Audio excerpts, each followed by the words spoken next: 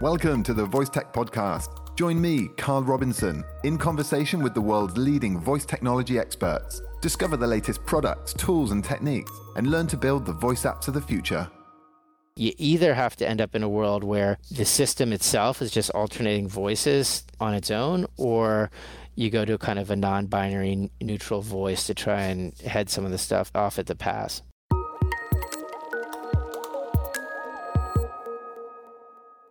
Hello and welcome back to another episode of the Voice Tech Podcast. My name's Carl Robinson and this is episode 56, Giving Voice to Brands. So in today's episode, recorded on the 11th of November 2019, you'll hear me talk with Tobias Dengel, the CEO of WillowTree. So WillowTree are a leading mobile strategy, design and app development company servicing Fortune 500, Fortune 5000 clients and large government agencies. They really have worked with a whole host of the biggest names, these household names, General Electric, PepsiCo, Johnson & Johnson, Time Warner, 21st Century Fox, the list goes on and on. They got an award-winning UX and development team based in New York. So it was fantastic to talk with Tobias to get the inside scoop on what the feeling is amongst the tech execs at these larger companies around voice, what the demand is, what they expect to see in terms of ROI, how to sell into them. It was a really interesting conversation, actually. And we also talk about voice payments. So how voice enablement is going to transform mobile transactions. And that's a common theme throughout this conversation is it's always a focus on how voice is going to affect the mobile side of things as well, because of course, mobile is not going away. And that brought us nicely onto the design side of things. Tobias is a big proponent of multimodality. He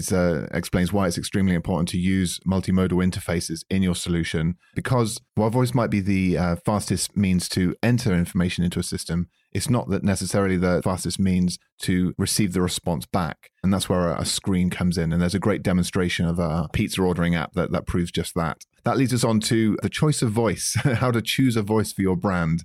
Why is it important for brands to have a voice in the first place? Tobias explains that. And then we also discuss the various considerations when choosing a voice. So should you have a synthetic or a human voice? Should you employ an actual employee versus a voice actor or even a celebrity? Should you only have one voice, for example? Lots of questions there. And then we discuss the gender of voice, including non-binary voices. This is a hot topic at the moment. Tobias lets us know whether it really makes a significant difference in the reaction of the consumer, how you can create non-binary voices, whether they're off-putting for some people, what the advantages, disadvantages are there. So that was a very interesting topic as well. And we got a bit of a demo on that one as well, so you can hear a genderless voice in action.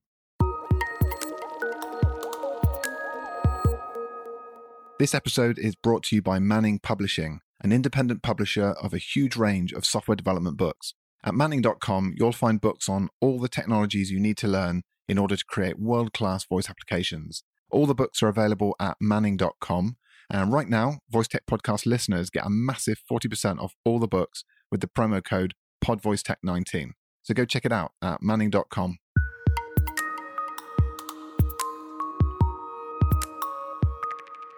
Just a quick reminder that full episodes of the Voice Tech Podcast are now only available for free for a limited time after release. You can get all the full episodes at voicetechpodcast.com/pro. By becoming a Voice Tech Pro, you not only unlock access to the entire back catalogue of episodes, but you also get exclusive content made just for Voice Tech Pros and get to hear the episodes weeks before everyone else. Voice Tech Pros also get episodes with bonus questions, no ads, and high quality sound. And best of all, you get that warm fuzzy feeling that you're supporting the show, helping to ensure that I can keep producing episodes like this one. Open your web browser and visit voicetechpodcast.com/pro.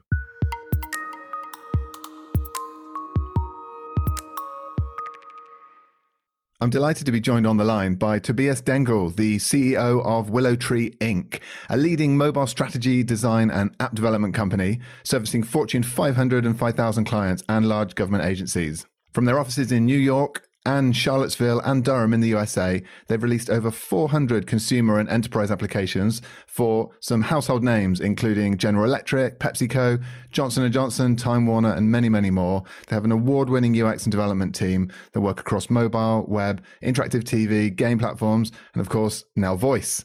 So Tobias, welcome to the show. Glad to be here, Carl. Thanks for having us. It's brilliant to have you on. I'm really excited because this is it's the first time I've spoken to an agency of your size, actually. It seems like you've been around for a long time, very well established. You've got some of the biggest names in the industry working with you. So really keen to get your view on how these big companies are seeing voice and get an idea of some of the projects that they're involved in. Sure. Excited to be talking to you. Cool.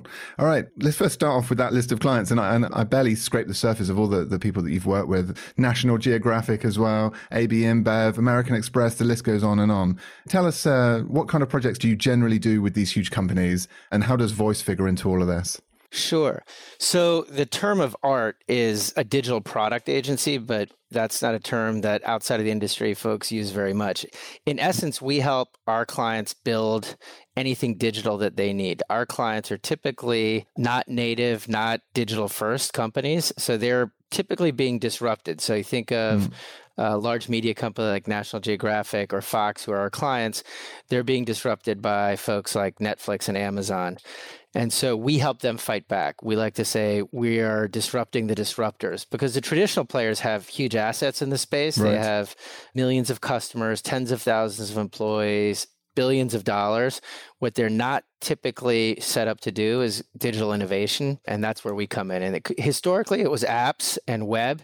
And we think the next frontier is voice, as do most of our clients. Interesting. Well, that was going to be my next question then. So obviously you've been working on the web and mobile side for most of it, but now it sounds like a lot of interest is picking up around voice. What are the kinds of things that you're hearing on the ground? What are the kind of questions that these big companies are asking you? Well, for at least a half decade, they've been asking what's next. For whatever reason, it seems that these big changes, these big innovations are about a decade in the making. So in the 80s, it was PCs. In the 90s, it was the internet. Then it was mobile. And everyone's been asking what's next. 4 or 5 years ago, people were talking about 3D television. Then AR and VR became a really big topic. And those are all interesting technologies, but we don't think they will have nearly the traction that voice will. And ultimately, it's because voice solves a real problem. We like to say technology is like 3D TV. We're a technology in search of a use case. Yeah. Voice fundamentally makes life faster and easier. And we've known for the last 40, 50 years, when something is made easier and faster, consumers and employees will flock to it rather quickly. Oh, absolutely. I mean, I guess a lot of what these companies have been doing in the past is using technology like mobile and web in order to reduce the amount of telephone support contact specifically with customers, because that's the most costly part of it. Now they're presented with the technology which allows to have that level of interaction that a human can provide without having the associated costs. I can imagine they're very excited about this possibility. What are the typical problems that you typically help them solve them? And obviously cutting costs is a big one. What are the typical projects they ask you to do? And where do you think voice fits into that? What are the low-hanging fruit that you're going after with voice technologies? Yeah. So when you think about voice, what's interesting is how fast consumers have adopted it, at least in terms of devices in their households. I think Kara Swisher, in her last internet report, said it was the fastest adopted technology in history. Yeah. And that's based on number of years to get to 50% household penetration, at least in the United States. So there's a human need, there's a human desire. People love voice. The next question becomes, what business models has voice permitted? What has changed? And I think that's where the huge voice success cases right now are few and far between, if we're really honest with ourselves. Right. And so the analogy we like to use is it's kind of like the internet in the early 90s, where you've seen it, it's cool, it kind of works, but we're not at 97, 98 yet, where everyone is raising millions of dollars for the first websites. We're still 93, 94, 95, where the technology is just emerging and the folks that are in it early can kind of see the potential. But it still has a variety of different hurdles to cross. And there's a whole set of technical hurdles that we all know about where it's still frustrating in terms of the recognition, et cetera, that we all realize, especially if we have accents.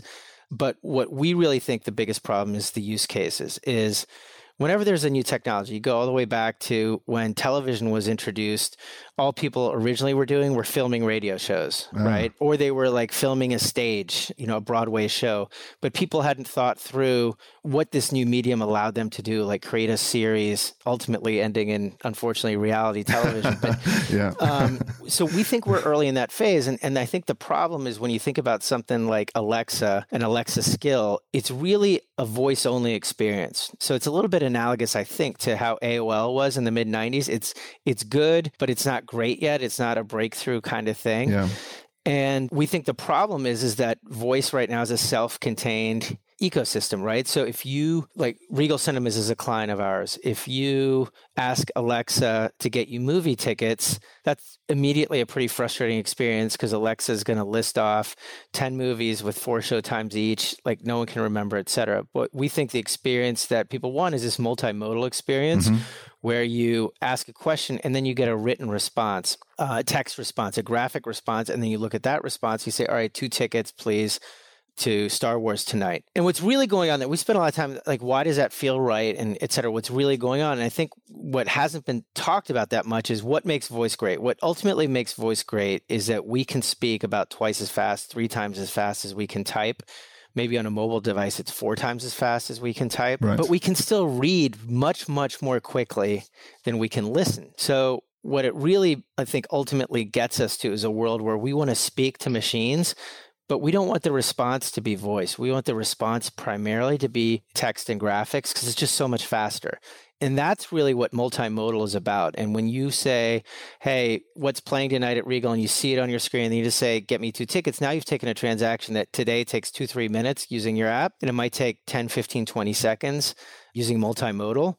And we all know when you can take any interaction and cut that much time out of it, consumers will flock to it overnight. Absolutely. Yeah, multimodal seems to be the theme that keeps cropping up in every conversation I have. Really interesting what you say about the speed of input through the voice and the speed of listening is very, very different. You need that screen in order to be able to select from large lists and see pictures. There's a lot we can interpret from an image.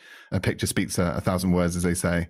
So we've jumped to the design topic, so let's carry on with that. I mean, what have you learned from building multimodal apps for your clients in the past? Obviously, you've got a lot of experience in mobile, and how does that apply to voice? So we like to say, give your apps a voice is the philosophy we're talking to our clients about. And the best example that's out there today, right now, is I think the Waze app, where if you go into the Waze app, there's a giant red microphone and they're really pushing you to speak to the app. Now, they've got a special use case that they think, probably correctly, that most people who are trying to type something in are driving. So there's a safety consideration there. But I think that concept, and it could be a mic button, it could be something else, but that concept of actually speaking commands to your app is where most of our action is right now. Now, it might start that you start speaking to your Amazon Echo and then you'd get dropped into your app and then you might respond to your app or you might respond back to the Echo. So there's different ways of constructing it. But that is where we think these user experiences go. And when we test them, they test incredibly positively. Is that right? I think I shared an example with you. If you can order pizza on an app via voice, and pizza is a good use case because it's complex. You might want pepperoni on half of it, mushrooms and onions on the other half. Kind of doing that in an app takes a little bit of time, but you should be able to just speak that. We all know what we want on the pizza. It should take 0 time. We can hear that now, actually, because you sent me the demo. Let's hear it. It only takes 10 seconds, actually, to... well, this is the point of the video. So let's hear it right now. Let me get a cheese pizza with bacon, chicken, mushrooms, and olives, a buffalo chicken pizza with onions and peppers, and a veggie pizza with extra cheese. So in that clip, you heard somebody ordering a pizza, a number of pizzas actually with different topics on. It took them a total of 10 seconds. Now the video continues on in silence for another 44 seconds while you see somebody furiously tapping all of these specific toppings for 3 pizzas into the mobile app. And so that's almost 5-to-1 ratio in terms of speed, just to underline the point that you're making, that sometimes just a screen is not enough. Yeah. And so I think we all understand, once you've seen a few examples of that, most executives at large companies, a light bulb goes off and they say, that's what we need. That's the place we want to go. The challenge then becomes, how do you make that happen, right? Because that's actually begins to be a pretty complex problem. How are you tying all these technologies together to create one seamless user experience where, regardless of what interface you're using, the system knows who you are, has your payment information, ties it all together? And that's the technology back-end race right now that's going on in the space. And it's funny, there's different providers own different pieces of it. Amazon obviously has the dominant speaker platform right now. Google Assistant has, one would argue, the best voice recognition platform. Absolutely, yeah. And much more open than Siri. Siri obviously has a big distribution platform because of the iPhone, especially in the West. And then the player that no one's talking about is Microsoft. Microsoft actually, I think, shares the vision that we've been talking about and is providing a lot of the back-end technology that allows all this to happen. They just don't have a consumer-facing platform that has, anywhere near the penetration of those other players. So it's a really interesting time. It's really early days. Everyone has a piece of it. Our hope and aspiration is that they all